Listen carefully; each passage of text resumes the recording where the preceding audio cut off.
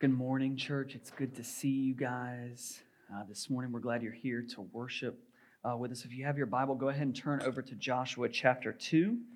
That's where we're going to be. If this is your first time or you weren't here last week and you didn't get a scripture journal, if you could just raise your hand. Josiah or Theo, just keep your hand up. Josiah or Theo will pass those around. I don't know if they're ready at the moment, but just keep them up. They'll get one to you. That's our gift to you. One of our values here at Aletheia Church is just the Bible, and we believe strongly that the Word of God is powerful, it's alive, it is active, and so we want you guys to bring those with you and to be studying God's Word with us as we're processing through Joshua 2 over the course of the next several weeks. And so last week, I had entitled my sermon, Be Strong and Courageous. It's kind of the theme that we're going to see throughout the book of Joshua. And what we're going to see is God's promise to Joshua and to the people of Israel that he is going to give them the promised land. But in response to that promise, he commands Joshua to be strong and courageous, that he wants Joshua and subsequently the people of Israel to respond to his goodness, to respond to his promises by obeying and entering the land. And if you know anything about the history of Israel, this was a problem for them. 40 years prior, he had sent spies into the land to give them the land, and they chickened out. They went in, 10 of the 12 said, hey, there's giants there, we'll get destroyed, we don't care what God says, it's going to be terrible, we should just hang out here. While 2 spies had said, no, God has given us this land, we should enter. And so for 40 years, they wandered in the wilderness, and now we are to this point in the story where God is about to give them the land, and they're going to realize this promise of God realized in their lives, that God's faithfulness to his covenant is going to come to pass. And so up until chapter 2, so there's some verses that we kind of skipped over, and I just want to give you a real quick recap of what goes on in those verses so that we know what's going on in the narrative of the story. We see that Joshua responds to God's word to him by going to Israel and saying to them, he goes to the elders, he says, all right, guys, get ready. We got 3 days, and then we're crossing the Jordan, and we're going to begin this military conflict. We're going to war. Be ready. And 2.5 of the tribes that had been given land east of the Jordan agreed to fulfill their oath to head into the land and help possess the land of Canaan. And then we arrive at chapter 2, and we're going to see that Israel is going to begin taking the necessary steps for a military conquest. And we're going to also be introduced to a woman by the name of Rahab. That passage that Charlotte just read to us is part of her story and what she's doing. And so as we start to unpack Joshua 2 this morning, though, I want to have us think through this idea of loyalty or allegiance. What are we loyal to? Where do our loyalties lie? What are our allegiances? And so if you want to write this down, right, what are you loyal to? It can be anything, right? How many of you guys are loyal to the Florida Gators in here? There's like 4 of you, right? All right, there's a Seminole grad somewhere that I heard say no. Right, there we go, right? Okay. How many of you guys are loyal to a certain brand of car? Right? Yeah, more hands went up, right? Like my grandfather was a Ford man, and to have bought a Chevy was a sin against the family, right? Like my grandfather would have turned over in his grave if he knew I owned a Chevy truck at one point in time, right? How many of you guys are loyal to the USA, right? Yeah, right? America, right? Right? People get excited about that, right? There's patriotism. We get excited with our cultural heritage or what our nationality might be. I mean, for goodness sake, if you went to public school, they indoctrinated you with the Pledge of Allegiance every day. Right? Like, hey, I pledge allegiance to the flag, right? My loyalty lies with this country, right? And so here's the question, though. What would it take to get you to trade your loyalty to a different tribe or team? Right? If you're a Gator, what would it take to get you to change your allegiance to the Seminoles? Some of you guys are like death. Right? If you're a Ford man, right, what would it take to get you to switch to a Chevy? Right? If you're a U.S. citizen, what would it take to get you to want to become Canadian? Warm weather would be a start for me, but, right? What would it take to get you to change those loyalties or allegiances? And the story of Rahab is a story of allegiance.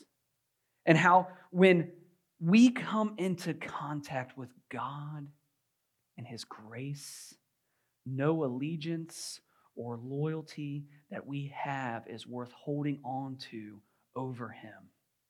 Right? That Rahab is going to be confronted with the power and majesty and grace and goodness of God. And it is going to radically transform her life, and it's going to radically transform her allegiances from being with the people of Canaan and her cultural heritage to the people of Israel and the people of God. And so if you'll bow your head with me, I'm going to ask that God would meet us this morning as we unpack His Word and as we study this book together. Father, we thank You for Your Word. We thank You that You have preserved it for us so that we might know who You are and who we are in light of You. Father, I pray that this morning we would see a few things, that we would see Your goodness, we would see Your faithfulness, that we will see Your holiness, and God, that You might move in our hearts, that Holy Spirit, You would do a work that only You could do to change us, to help us to place our trust and our loyalty in You and You alone. And that out of that overflow, we would love the world around us and that we would glorify You. And I ask this all in Jesus' name. Amen. All right, so Joshua chapter 2, look at verse 1 with me. It says, "And Joshua, the son of Nun, sent 2 men secretly from Shittim," right? The pastor has to pronounce that word, right? A lot of fun. There we go, right? Sent them, the 2 men secretly from Shittim as spies, saying, "Go, view the land, especially Jericho." And they went and came into the house of a prostitute whose name was Rahab, and they lodged there. So Joshua sends these 2 men out as spies, and this is important, being as how they're getting ready to head into a great military conquest as a people. And they're going to be hopefully getting some important information. They're going to get the topography of the land. They're going to hopefully be able to study and figure out food and water, supply chain information. They're going to figure out what the defenses of Jericho look like, because Jericho was one of the major fortified cities of Canaan. And they're going to learn about the morale of the people there. They want to know, hey, do the people, are they ready for war, or are they scared? Are they organized, or are they not organized? Because Canaan was the dominant civilization west of the Jordan River, and Jericho was this very strategic city and military stronghold, fortified with 2 sets of walls once you headed west of the Jordan River. And so these 2 spies, they kind of get dressed, they head into Jericho, and the Bible says they came to the house of a prostitute whose name was Rahab, and they lodged there. All right, so elephant in the room. Because I know some of you guys are thinking, why is that the first place they went? Right, why is the Bible immediately saying that they went to the prostitute's house inside of the city of Jericho? All right, so here's one of those interesting moments where I get to tell you, I don't know.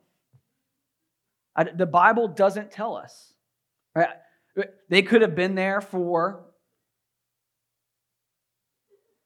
right? Let your imagination take you to its conclusion, right? Doesn't necessarily have to be that, though, right? If you are a foreigner as a spy trying to go into enemy territory and blend in, a prostitute's brothel is a pretty good place for that, because no one else wants to go in there and follow you and figure you out while you're there. Like, hey, why those 2 guys go in there? Anybody else want to follow them in? Right, my wife doesn't want to see me go in there. Nope. right? So it would have been strategic for them to be there, and they would have likely met people from around the area to know what's going on. But either way, right, this is one of those moments where I love the Bible because it does not hide unflattering details.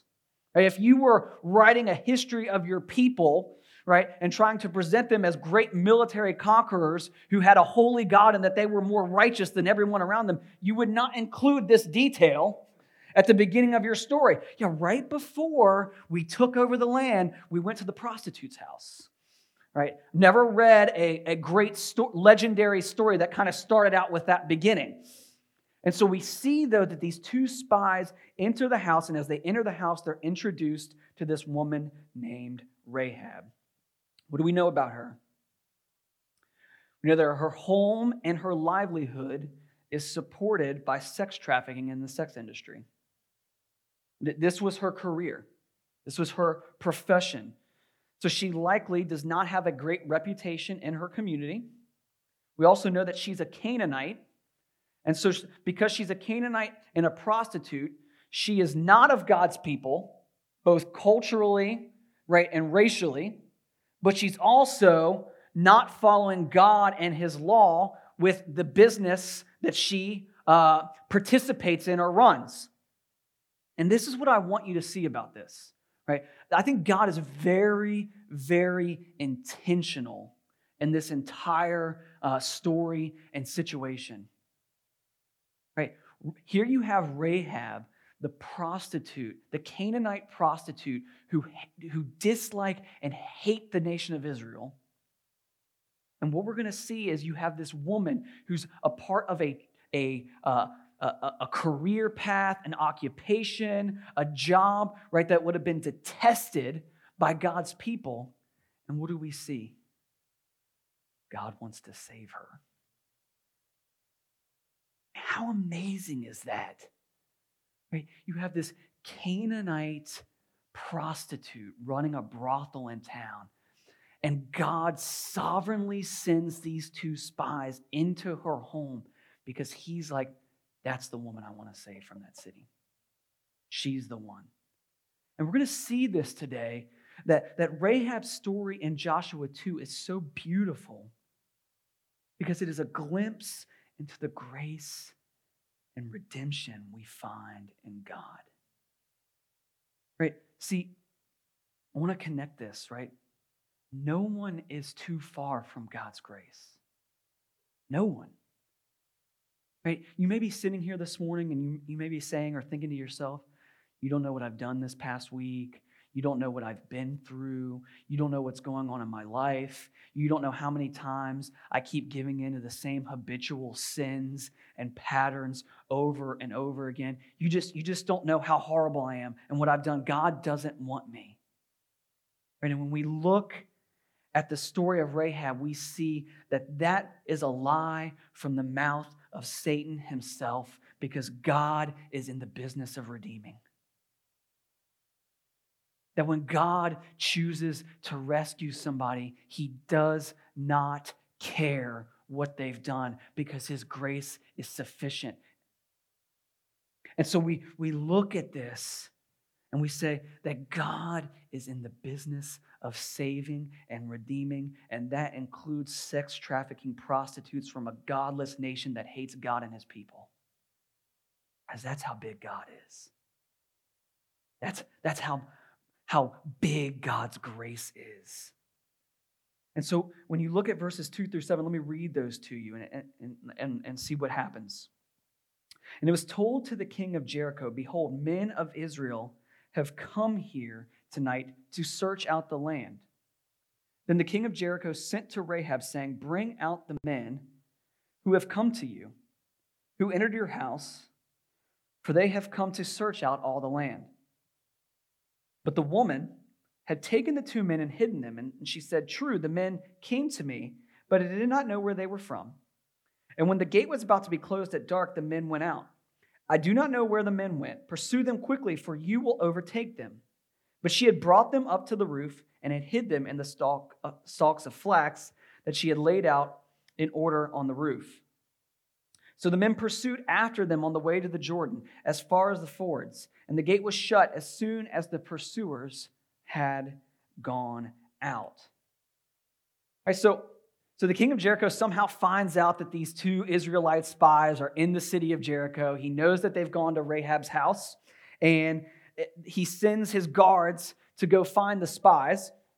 And Rahab, Canaanite prostitute, hides them on the roof when she sees the guards coming. She hides them up amongst the stalks. And then when the king's guards ask her, hey, where are those two guys that were here? She lies to them. Like, yeah, I don't know. And she sends the men on a fruitless chase outside of the city. So I want to address for a moment a theological kind of conundrum that arises here, especially if you're familiar with this story or not. And that's this. Is Rahab sinning by lying to the king's guards? All right, because I've heard all sorts of different theories about this over the years. Okay? So look at Exodus chapter 20, verse 16 with me. Okay? Right? God says this to Moses, you shall not bear false witness against your neighbor. Right? It's pretty clear. Right? What's he saying there? Don't lie. Pretty clear. Okay? And you may be asking, okay, why does God care about that? Why is that such a big deal? If you look at Titus chapter 1, verse 2, Paul gives us a pretty clear indication of why this is. He says, in hope of eternal life, which God, who never lies, promised before the ages began. Right, so what we see from Paul is that God in his very nature and character is unable to lie. Right? In his holiness, he is wholly truthful all the time. Meaning to ask of his people to be holy because he is holy means that we are called to be truthful because God is truthful. So when God asks this of the nation of Israel, as he gives the 10 commandments to Moses, he's saying, Israel, in my very nature and in my very being and in my very character, I am truthful. I cannot lie. And as my people, you are to display my character and my attributes to the world around you. Therefore, do not bear false testimony with your neighbors. So, we see that Rahab clearly has violated, right, that principle. And yet, if you go to the New Testament, though, you'll see in two separate places, both in the book of James and the book of Hebrews, that Rahab is esteemed as a hero, both in the book of Joshua and in the New Testament. Let me read Hebrews chapter 11. If you're familiar with Hebrews 11 at all, right, it's called kind of the Hall of Faith. Right? It's this famous passage where the author of Hebrews is writing about what faith really is and what it looks like. And when you get to Hebrews 11, right, this is what he says. Now, faith is the assurance of things hoped for, the conviction of things not seen. For by it the people of old received their commendation. By faith, we understand that the universe was created by the word of God, so that what is seen was not made out of things that are visible. Right, so we see, like in those first 3 verses, right, the author of Hebrews is trying to unveil to us what faith really looks like and how it's a trust in things that we haven't actually experienced or put our hands on or seen, but that we trust God at his word and we believe that he is good. And then if you go down to verse 29, look at what he says. If you know anything up until this point, right, he's just going to start listing all these people in the Old Testament who had displayed faith in God and therefore seen righteousness because of that faith and seen God fulfill his promises because of that faith, right? And then we get to verse 29 and look what happens. By faith, the people crossed the Red Sea as on dry land. But the Egyptians, when they attempted to do the same, were drowned. By faith, the walls of Jericho fell down after they had been encircled for 7 days. Spoiler alert, sorry guys. We'll be there in a few weeks, Joshua 6. By faith, look at who he starts talking about in verse 31. Rahab the prostitute did not perish with those who were disobedient because she had given a friendly welcome to the spies. So how do we reconcile this?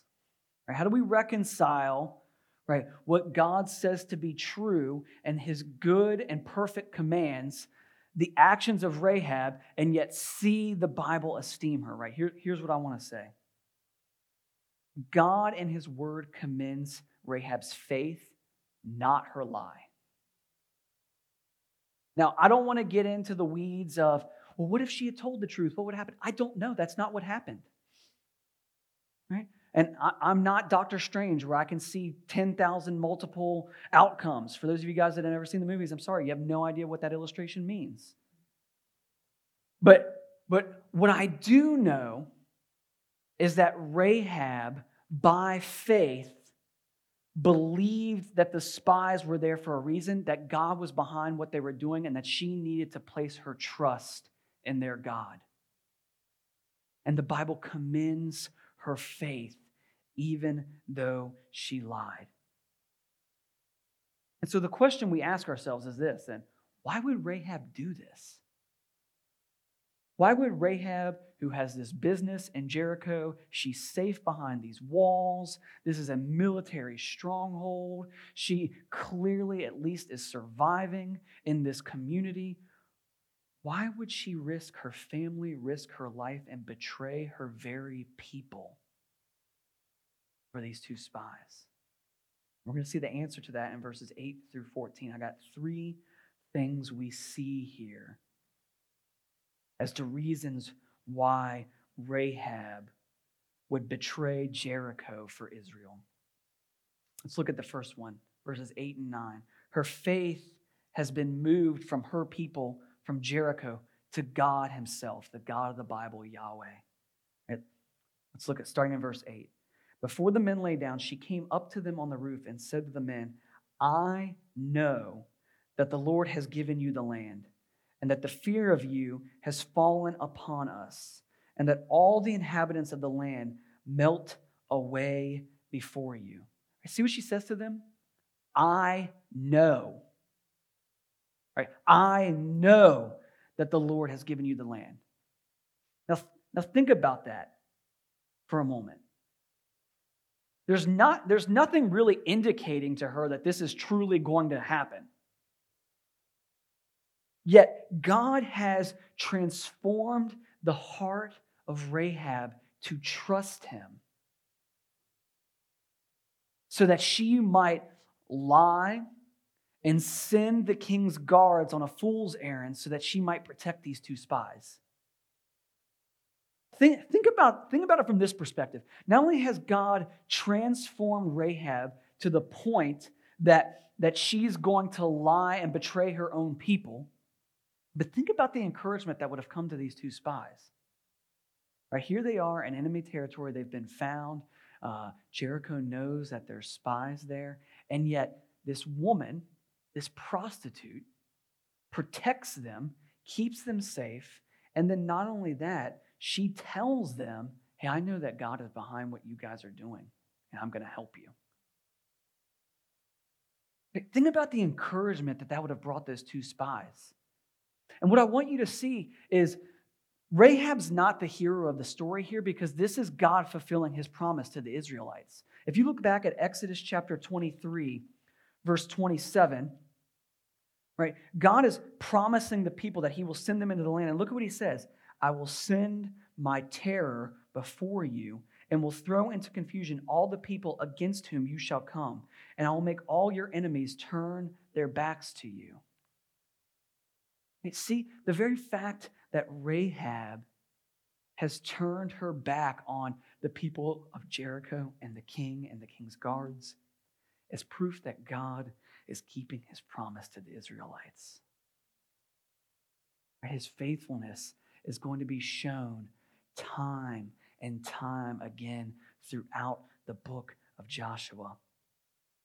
And God is fulfilling his promise to Israel even before they cross the Jordan, right, by having Rahab help these spies before they ever enter the promised land. And so what has caused Rahab to trust God? I think verses 10 through 11 give us that answer, that the testimony of God's faithfulness has convinced her to follow him. And look at verses 10 and 11. For we have heard how the Lord dried up the water of the Red Sea before you when you came out of Egypt, and what you did to the kings of the Amorites who were beyond the Jordan, to Sihon and Og, whom you devoted to destruction. And as soon as we heard it, our hearts melted, and there was no spirit left in any man because of you. For the Lord your God, He is God in the heavens above and on the earth beneath.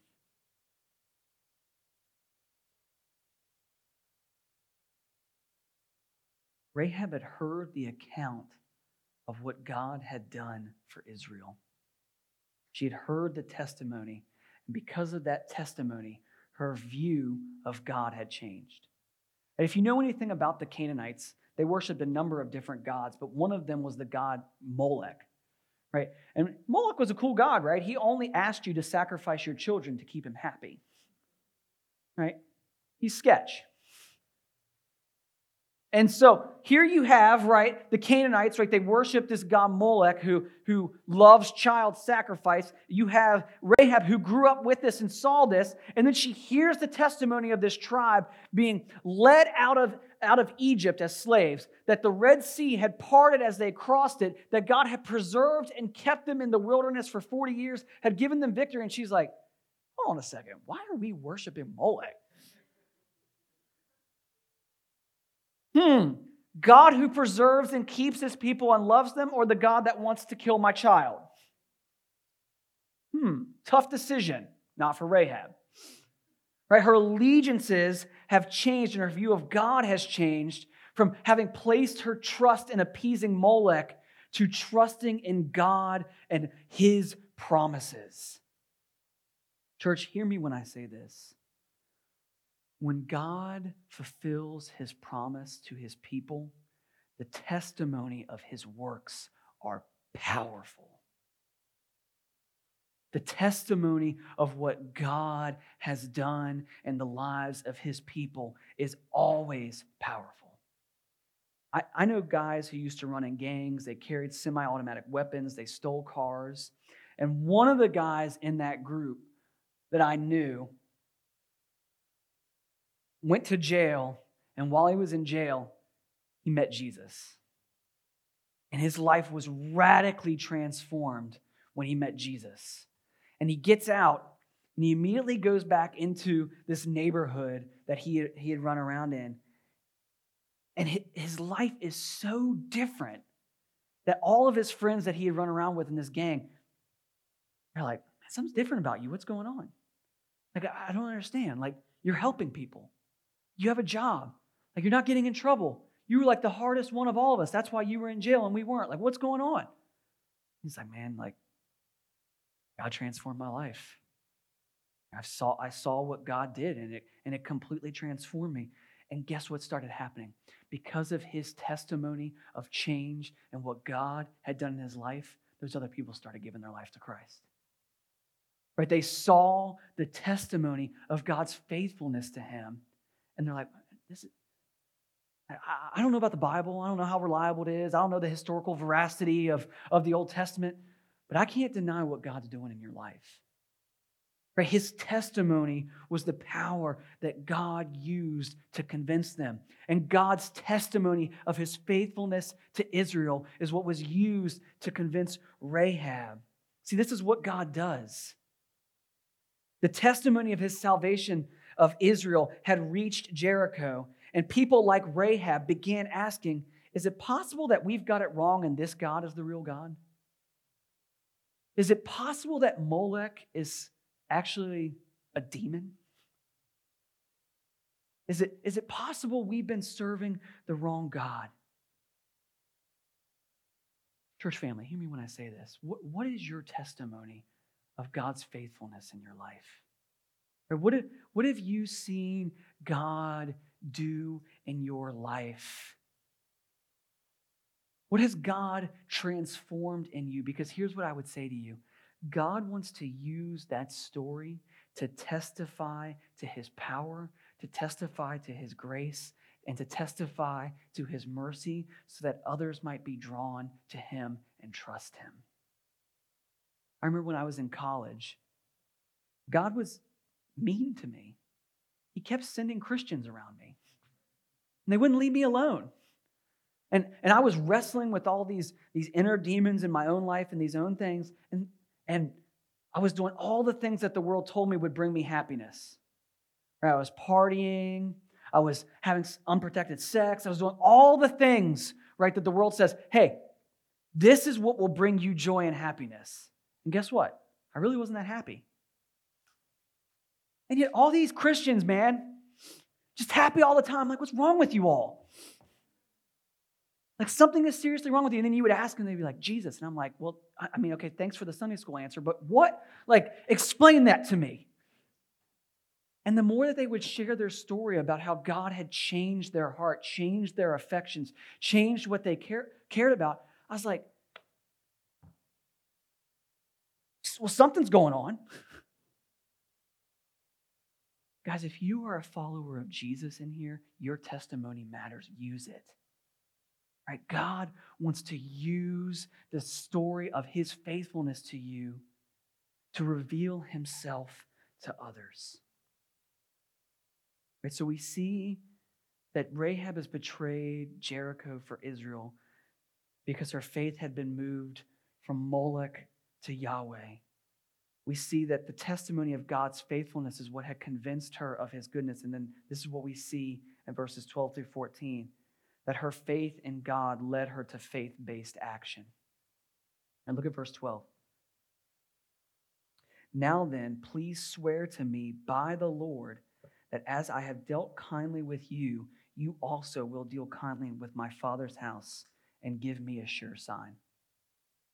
That you will save alive my brother, that you will save alive my father and mother, my brothers and sisters, and all who belong to them, and deliver our lives from death. And the men said to her, our life for yours, even to death. If you do not tell this business of ours, then when the Lord gives us the land, we will deal kindly and faithfully with you. And she talks to the men, knowing that God is going to give Jericho over to Israel. And she says, swear to me by the Lord your God that as I have dealt kindly with you, you also will deal kindly with me.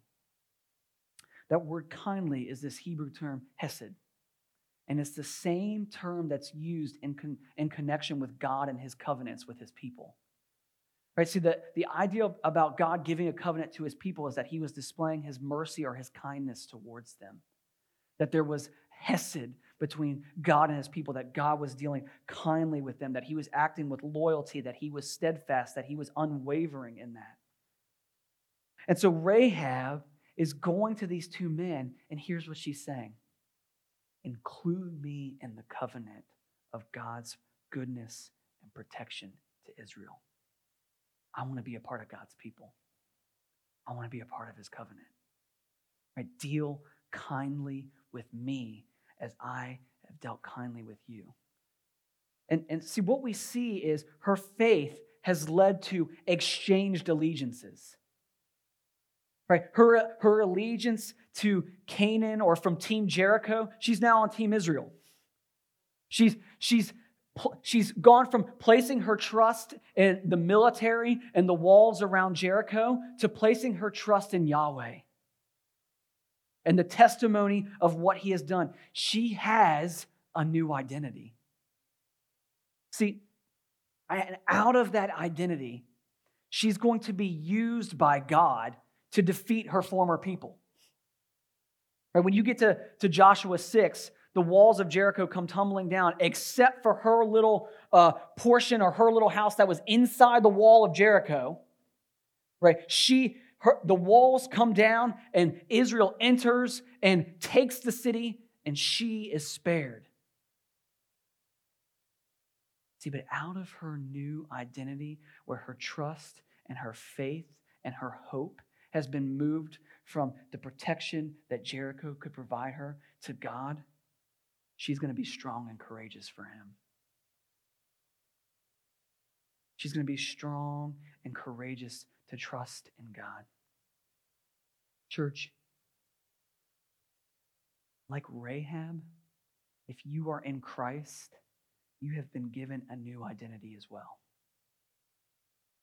And if you look at Colossians 3, right, look at what the Apostle Paul says is true of us. He says, "For you have died, and your life is hidden with Christ in God." See what he's saying there? He says, hey, you no longer exist for you anymore. Right? That if you are in Christ, right, you've exchanged your identity of being for self to now being for God. And with that, you have died to self and you have been moved in Christ. And in that, right, your identity is for him and to live for him. And look at what he says. If you go down to verse 12, look at what he calls them to do in light of that. He calls them to put that faith in God into faith-based action, just like Rahab did. Put on then, right? So see what he says, right? As God's chosen ones, holy and beloved. I love when Paul does this, right? Whenever he gives a command, he always goes back to the indicative about that, though. He always says, hey, here's what you do, but you're doing this in light of what God has already done for you, right? He says, put on then as God's chosen ones, holy and beloved. Like, this is who you are. You're holy. You're beloved. You're God's chosen. Therefore, because of that, live this way. Compassionate hearts, kindness, humility, meekness, and patience. Bearing with one another, and if one has a complaint against another, forgiving each other. As the Lord has forgiven you, so you also must forgive. And above all these, put on love, which binds everything together in perfect harmony, and let the peace of Christ rule in your hearts, to which indeed you were called in one body, and be thankful. Let the word of Christ dwell in you richly, teaching and admonishing one another in wisdom, singing psalms and hymns and spiritual songs with thankfulness in your hearts to God. And whatever you do, in word or deed, do everything in the name of the Lord Jesus, giving thanks to God the Father through him. See what he's saying? He's saying, Church at Colossae, brothers, sisters, we're new. Our identity is different than what it was before, and because of that, we are called to live in such a way as to reflect that glory to others, to make much of our God. We're hidden with Christ, and because we are hidden with Christ in God, we put on compassion, kindness, humility, meekness, and patience. So what we see here is this beautiful story of redemption, right? Of God meeting Rahab, right? The most unlikely of converts, right? The one least likely to have somebody witness to them, right? The one that is least likely to be on God's good list. And God redeems and rescues her. And God uses her to give Jericho over to Israel. And she's given to us when we get to the New Testament as an example of faithfulness. The last thing I want to do is I want to look at the verses that Charlotte read to us, because there's a cool little thing in the midst of those couple of verses that I want to point out to you about what God does for Rahab. Look at verses 15 through 21. I'm going to read them again to us. Then she let them down by a rope to the window, for her house was built into the city wall, so that she lived in the wall. And she said to them, "Go into the hills, or the pursuers will encounter you, and hide there for 3 days until the pursuers have returned. Then afterward you may go on your way." The men said to her, "We will be guiltless with respect to this oath of yours that you have made us swear. Behold, when we come into the land, you shall tie this scarlet cord in the window through which you let us down. And you shall gather into your house your father and mother, your brothers, and all your father's household. Then if anyone goes out the doors of your house into the street, his blood shall be on his own head, and we shall be guiltless. But if a hand is laid on anyone who is with you in the house, his blood shall be on our head. But if you tell this business of ours, then we shall be guiltless with respect to your oath that you have made us swear." And she said, according to your words, so be it. Then she sent him away, and they departed, and she tied the scarlet cord in the window. I think it's so cool how God works that when we see threads and various stories of his faithfulness, there's these cool little reminders of things that he's done previously. See, Rahab has trusted God. She's believed in the testimony of what he's done, and she's lived that out by faith in protecting the spies who have entered Jericho. And they covenant with one another, and those men vow to spare her and her family. And one of the things they ask her to do in regards to keeping that covenant is to hang that scarlet cord from her window. And her window would have been visible to the Israelites from outside the city walls. They would have seen that cord hanging there. It would have been a sign to them to spare her. You may be thinking, like, why is that such a big deal? Like, why does that matter? What's going on? Let me read to you what Charles Spurgeon says about this, because all I could think of as I read this was the Passover. Right? Spurgeon says, this small matter of obedience, as some call it, had an important symbolic significance. I'm not sure the spies meant by it that the scarlet thread would be the same to Rahab as the blood of the lintel and the side posts had been to Israel and Egypt. But it does strike me as being probable. Those two men were so acquainted with the Passover, the sprinkling of the blood and the consequent preservation of all in this house, that it was natural they should give Rahab a sign like the token God had ordained for his people Israel when his angel passed them by in the day of doom. See, if you're not familiar with what God had done in Egypt to spare Israel, let me share it with you. Right? Every year, Jews celebrate the Passover. And what they were celebrating was that the angel of death had passed over their homes and not killed their firstborn child.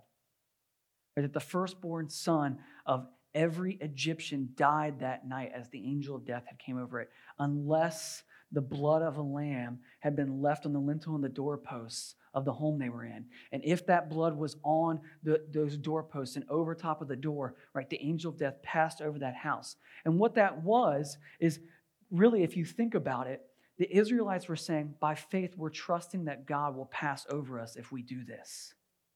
And so it was an act of obedience born out of faith in God and who he is.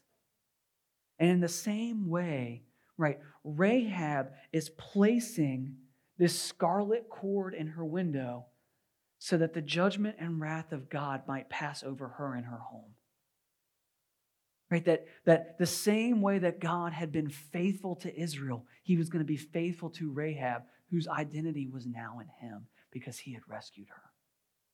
And that the wrath and judgment of God would pass over. And that promise she had made with these men was believed by faith, and she obeyed. See, I want to share with you something that Pastor Joby Martin said when he was talking about this passage, that he says, Rahab is so similar even to us, right? That Rahab knows judgment is coming to her and to Jericho, but she believes in the promise of God by faith. She knows that she cannot save herself from that judgment, even with the walls of Jericho around her. And her only hope is to throw herself on the mercy of God and obey by protecting God's spies and placing that scarlet cord in the window to be passed over. And if you're familiar with Joshua chapter 6, the walls of the city crumble except for where Rahab's house is. That is a divine miracle that the walls of Jericho come down, and yet her home is preserved and her people are kept safe. Church, like Rahab, we must surrender to God. There is no hope in your performance. There is no hope in your own goodness. There is no hope in your wealth or your intelligence. Like Rahab, like the Israelites in Egypt, we are entirely dependent upon the mercy of God for our salvation. And Paul in Romans chapter 3 puts it this way, starting in verse 20. For by works of the law, no human being will be justified in his sight, since through the law comes knowledge of sin. Right? So Paul's saying to us, you cannot save yourself from the judgment of God. You cannot do it. Right? All of us. Judgment awaits us because of our sinfulness. Look at what he says starting in verse 21. But now the righteousness of God has been manifested apart from the law. Although the law and the prophets bear witness to it, the righteousness of God through faith in Jesus Christ for all who believe. For there is no distinction. For all have sinned and fall short of the glory of God and are justified by His grace as a gift through the redemption that is in Christ Jesus, whom God put forward as a propitiation by His blood. If you don't know what that term propitiation is, it basically means payment, right? Jesus was our payment to satisfy God's wrath for our sinfulness. This was to show God's righteousness because in His divine forbearance, He had passed over former sins. See that term, passed over? Right? Just as God had passed over the homes of the Israelites in Egypt, just as God passed over Rahab, right? That if you are in Christ, judgment passes over you because of what Jesus has done for you. It was to show His righteousness at the present time so that He might be just and the justifier of the one who has faith in Jesus. Hear me when I say this, guys. Judgment is coming. It is coming. I know that's not popular in 2021, right? You go to church because you want to feel better. You want to hear the pastor say nice things. Judgment is awaiting us all. Right? All have sinned and fall short of the glory of God. Not one of us meets His righteous standards. And you cannot save yourself. I cannot save myself. Right? None of us are capable of living a life that would meet up to the standard that God has laid before us, because righteousness does not come through the law, as Paul says in Romans chapter 3. And so do what Paul asks us to do in verse 24. Throw yourself at the mercy of God found in Christ. As he says in verse 24, and are justified by His grace as a gift through the redemption that is in Christ Jesus. If you are a follower of Jesus here this morning, whether you know it or not, your allegiance has changed. Right? Like Rahab, your allegiance is different. No longer is your primary allegiance to your family. It's not to your country. It's not to your job. It's not to your favorite sports team or whatever else you might think your loyalty lies in. Or for most of us, if we dug down deep and searched our souls enough, at least for me, my allegiance often lies with self. I love myself.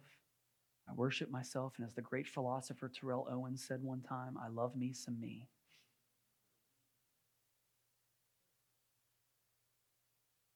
Yet God, in His mercy, saw fit to see Jesus be a propitiation for my sin so that I might throw myself at His mercy and He might pass over my sins. Like Israel displayed through the blood of the Lamb on the doorposts. And their allegiance had finally moved as slaves to the Egyptians to slaves to God. Like Rahab, who displayed through the scarlet cord hanging from the window that she was no longer a slave to Jericho, but a slave to God. If you are in Christ, you are no longer a slave to sin, but a slave to God. Your allegiance has changed. And if you have not given your life to Jesus, this morning is the morning to do so.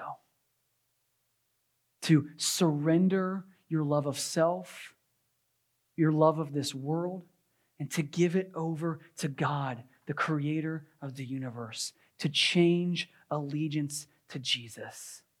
You may be saying, well, hold on, where's the imagery continue then?